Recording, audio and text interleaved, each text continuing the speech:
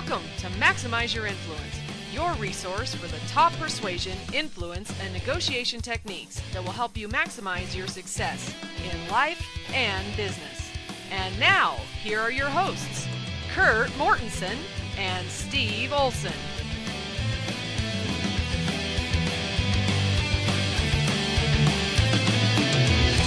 Welcome to episode 99 of Maximize Your Influence. Steve Olson here, along with Kurt Mortensen, who is ready to roll with more Power Pack Persuasion info. We want to remind you all, check us out on iTunes, on the iTunes Store. Send us your feedback to maximizeyourinfluence@gmail.com. And as always, you want to learn more about what we're talking about here, take it up a notch in your application in your daily life as a persuader, go to universityofpersuasion.com.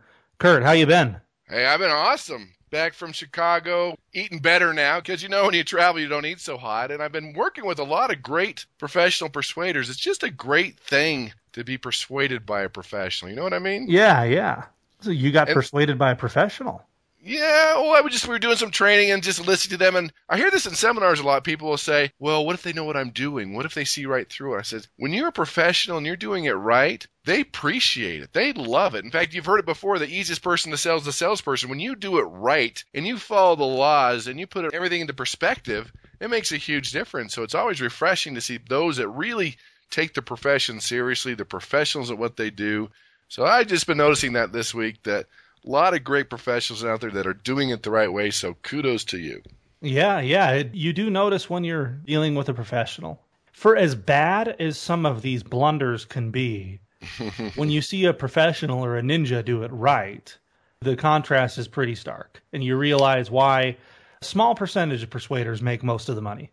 And it's refreshing. It really is good to watch. And even if they're mirror and matching you and saying the right things and going for the close, it's good, it's professional, it works, and it's just great to see people take that profession so seriously and be pros. So hats off to you, professional persuaders.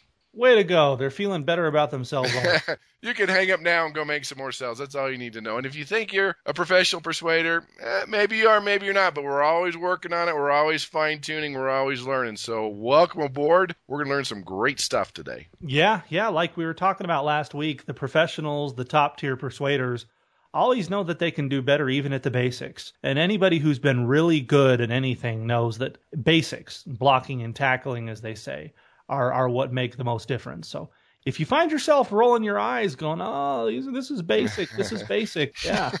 I actually was teaching a class to a group of real estate investors over the weekend, and I had one of those guys who, during one of the breaks, told me, hey, I really need to get some good techniques here. I'm having money problems. And then in the class, he proceeds to raise his hand and tell me that he's already heard all this stuff.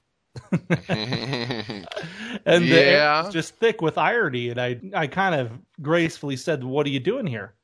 You and I know the conversation we had about money, yet you know everything? Something's not adding up here.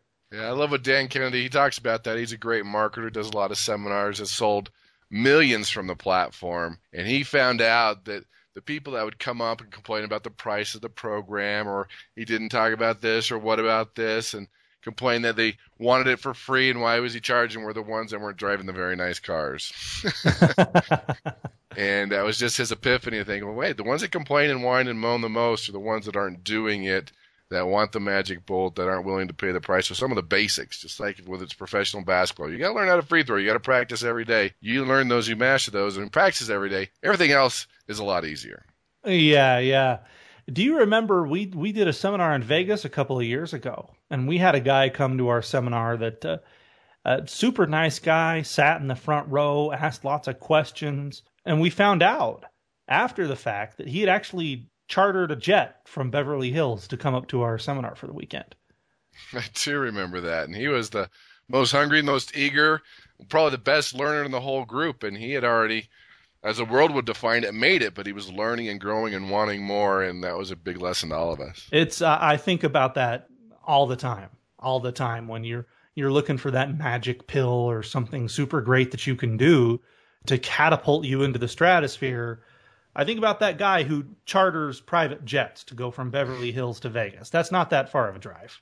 Okay. It's not that far of a drive. And to sit into a seminar room for 8 or 10 hours a day. Exactly. Should tell us all a lot. So That's good stuff. Why don't we go ahead and cue up the Urkel? All right, your favorite, not mine. Urkel, go.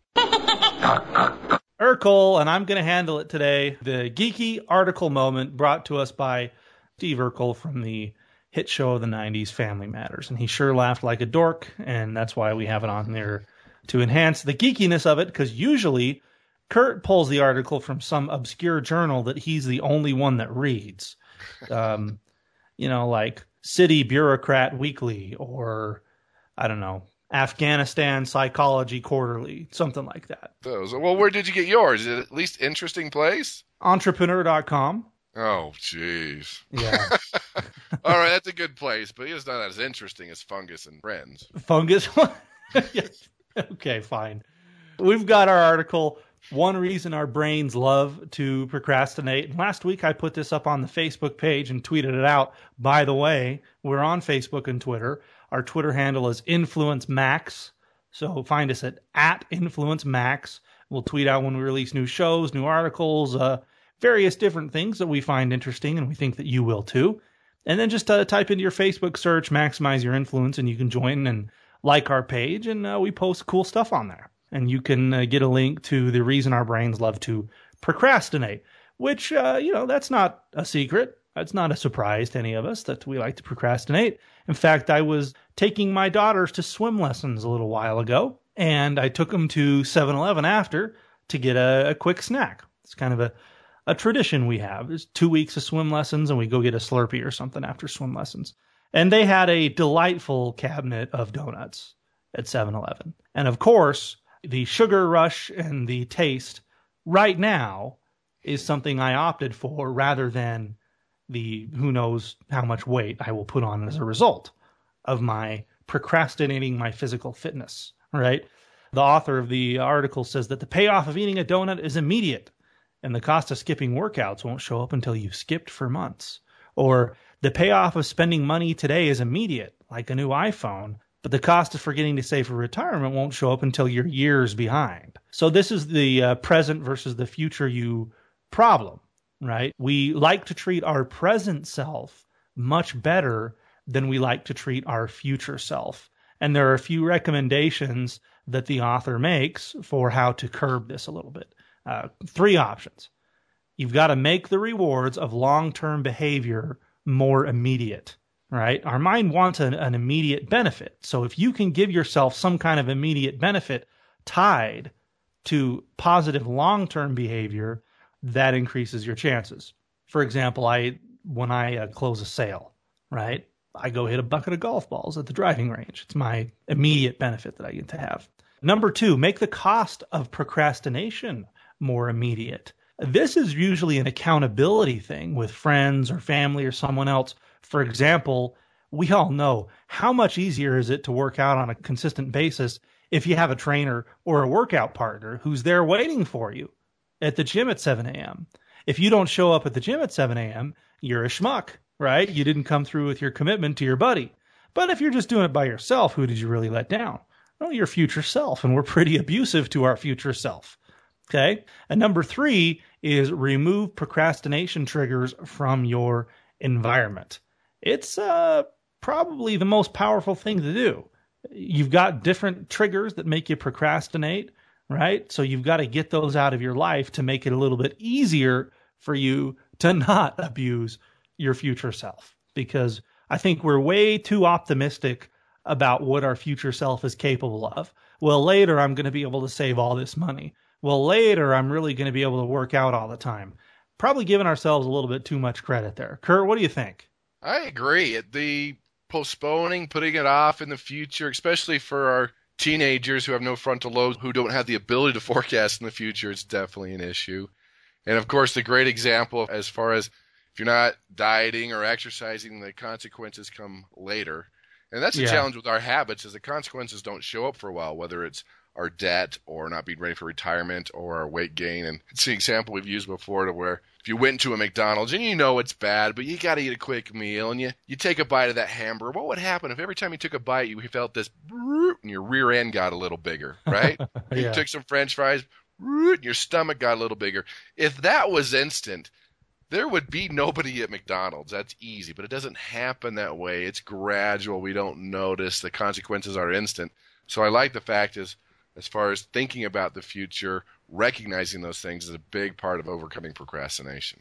Definitely. Well, let's move on to the rest of the show here.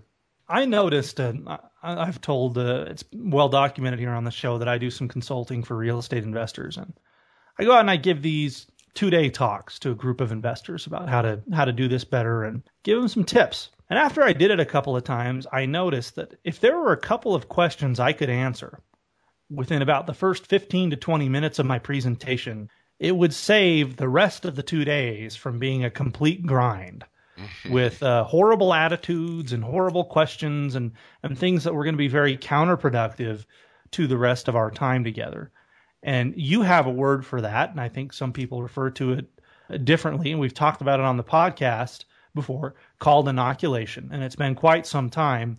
And if we find ourselves running up against the same problems as persuaders over and over again, it's definitely time for inoculation, isn't it? I agree 100%. This is a tool of great persuaders to inoculate. It comes from the medical term inoculation, where you're giving the weak form of the disease to inoculate against the strong form of the disease. And we need to do this with our prospects. You mentioned the first 15 minutes in a seminar. Man, if you don't cover those things and answer those questions ahead of time before they appear, it makes everything into a downward spiral a lot of times. And that's very important to understand. In fact, the example I use, if I'm in a seminar, I'll talk about this cool new persuasion software I developed. It answers all your objections. It tells you what to do in every situation. Then I'll hold up, remember those 5.5, I think they're 5 1/4, whatever they are, those huge floppy disks. They're huge, and people haven't seen them for years. And I hold it up and I talk about the benefits of the software and how it goes over the 77 objections. If people are angry, you click on a button. And then I stop and everyone's just looking at me. And I said, what just happened? And it's very important that they understand this, and all our listeners understand this, that the moment I've held up that floppy disk, people's mind hit a brick wall. And they were thinking, and I haven't seen those in years. Is he stupid? I think he's stupid. Where would I put it? Is it really on that? Is he kidding? I think he's kidding. He might be kidding. Why is he showing that? They didn't hear any of the benefits of this persuasion software. They were stuck. Their brains hit a brick wall.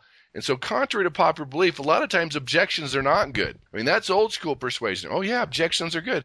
Yeah, sometimes they are. But if you hit an objection in the middle of your presentation in the first 15 minutes, that's like hitting a brick wall with your prospect's brain. They can't think of anything else and they get stuck. And so the message is great persuaders pre-solve objections before they happen. If you know for sure it's going to come up, you want to pre-solve it ahead of time so you don't get that brain damage down the road. Yeah, okay. So every industry is different to a degree. There's going to be different objections that are going to be unique to your industry. Are there any that are pretty much uniform that you see that we're going to have to always inoculate against?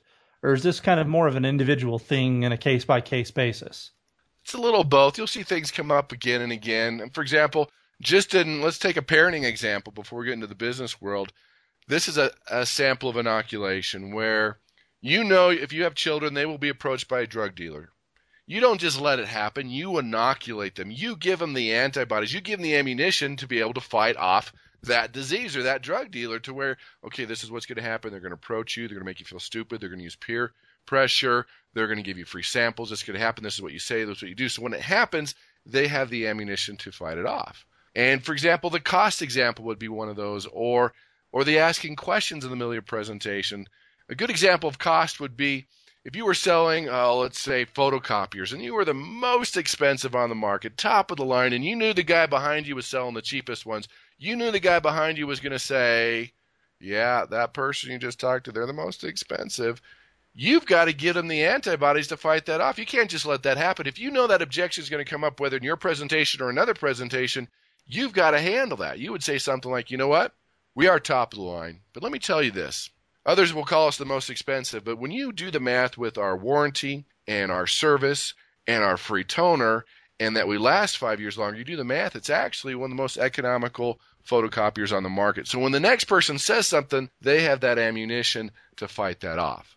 So you'll see the universal ones like cost or the ability to ask questions during your presentations. I've used this one before. It works really well in seminars to where you might only have 30 minutes to do a presentation, and there's always the people that want to ask questions. So I pre-solve it ahead of time. I say, let's take a vote here. I have 30 minutes to do a presentation. I'm going to answer 99% of your questions. How many of you want to go 60 minutes with questions or just go 30 minutes and then answer the questions after that? Of course, they all raise their hands for the 30 minutes. And the fun thing is I don't have to solve it. If a hand goes up in the middle of my presentation, the audience handles it for me. They say, no, there's no questions. What are you doing? Put your hand down. And I do that ahead of time. I could do the presentation and keep control of the conversation. So whatever that's going to come up, and I don't want you to guess at the 20 things that might come up. If you know it's going to come up, then you want to pre-solve it, and it makes a huge difference in your presentation and your sales. Right. And I think this is a mistake that I've made before, Kurt, and you probably have too, that just because some guy raised the concern one time many lives ago doesn't mean you have to inoculate against that particular concern forevermore. This has to be a pattern in order for inoculation to become necessary, correct?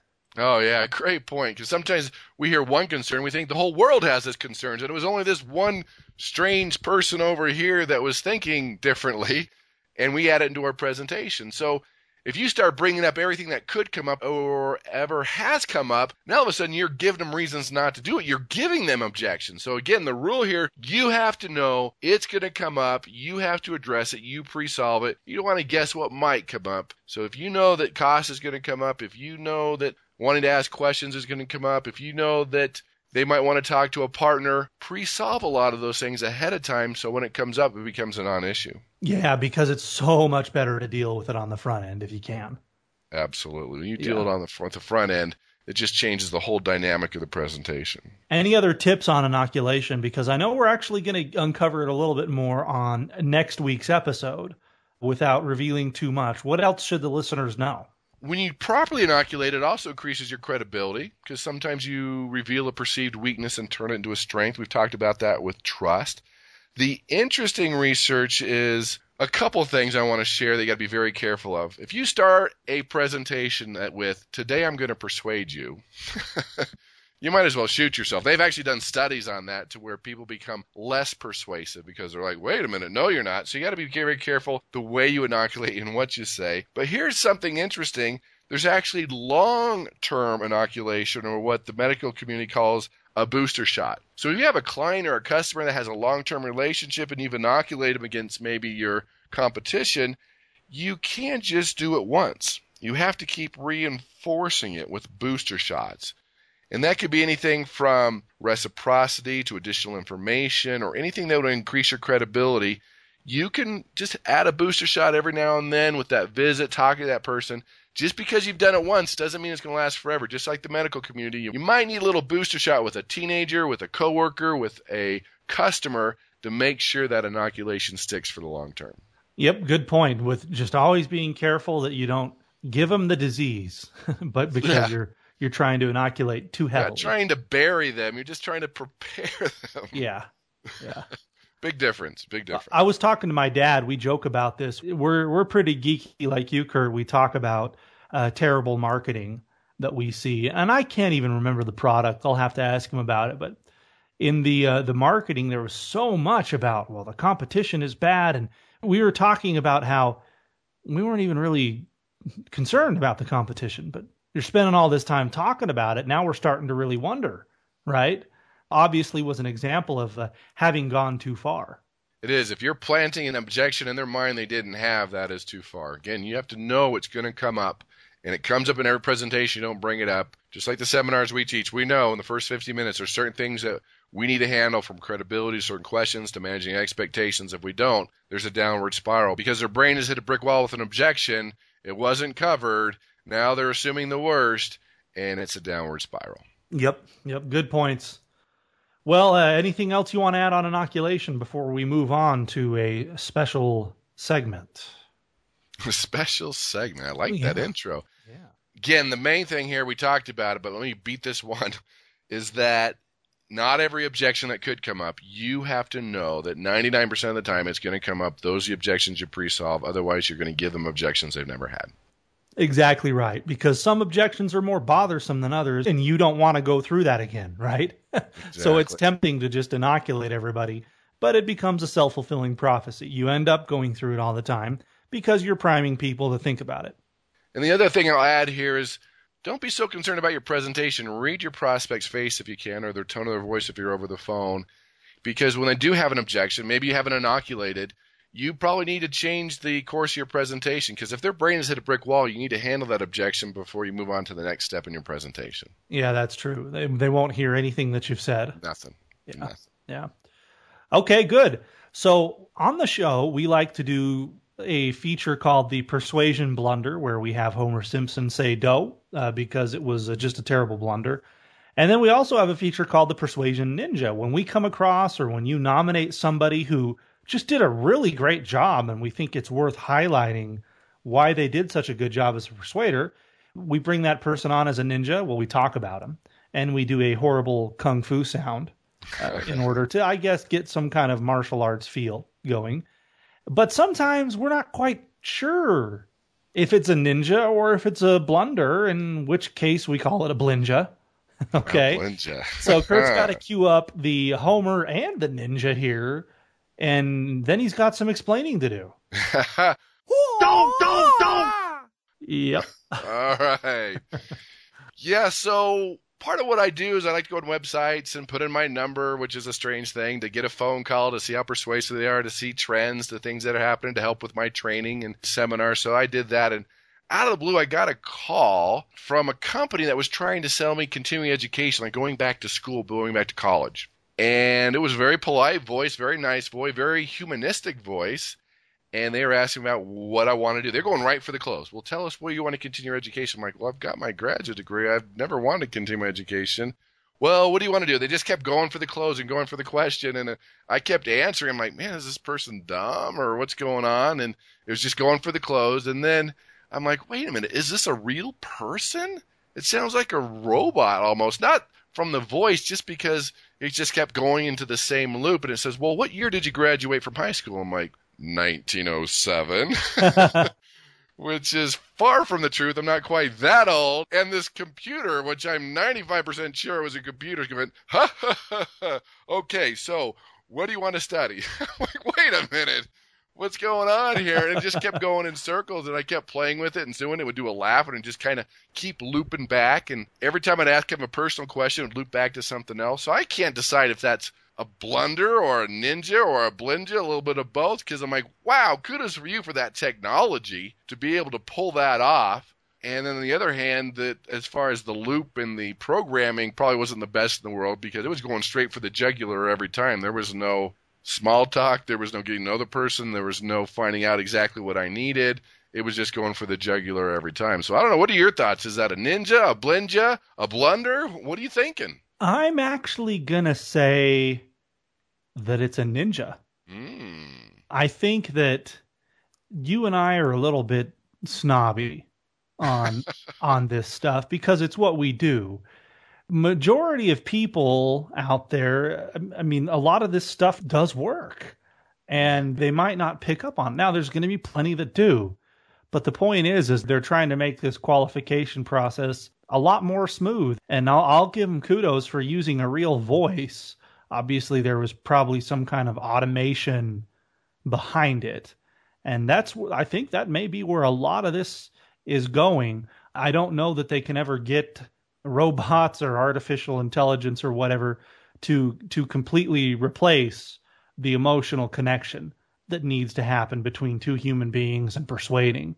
But I think what they're just trying to do is take that qualification process and refine it so much to where very rarely is one of their sales staff going to have to do this. And they're trying to cut costs, obviously, right? They don't want a guy sitting in a cubicle with a headset. Yeah, I'll say ninja for the technology and being creative and the way they did it.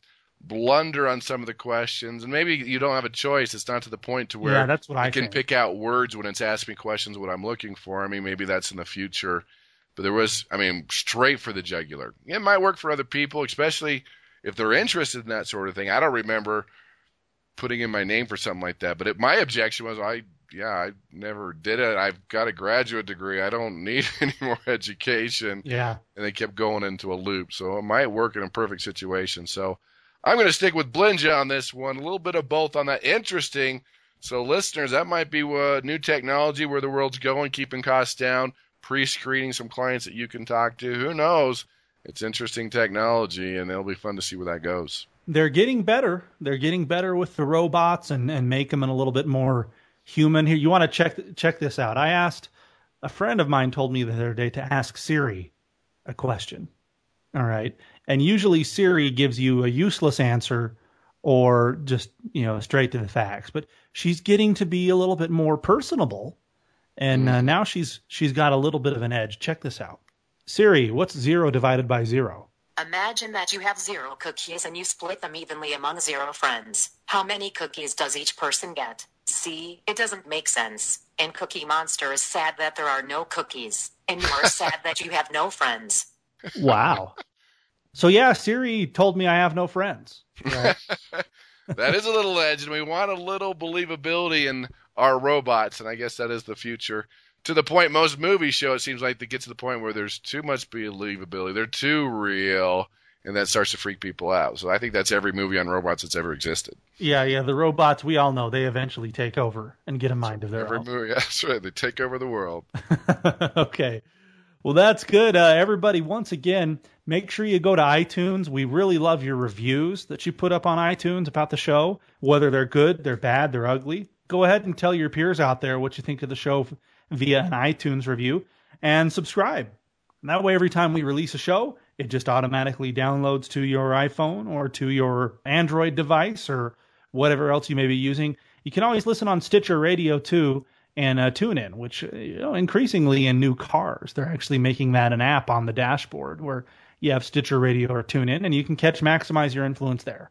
And if you've got ninjas or blunders or blinjas or anything like that you want to nominate, or questions, we answer your questions on the show all the time, send them to maximizeyourinfluence@gmail.com. That's it for today, and we will catch you next week on the ominous 100th episode of Maximize Your Influence. Put on your seatbelt, get ready to roll, and we'll see you next week.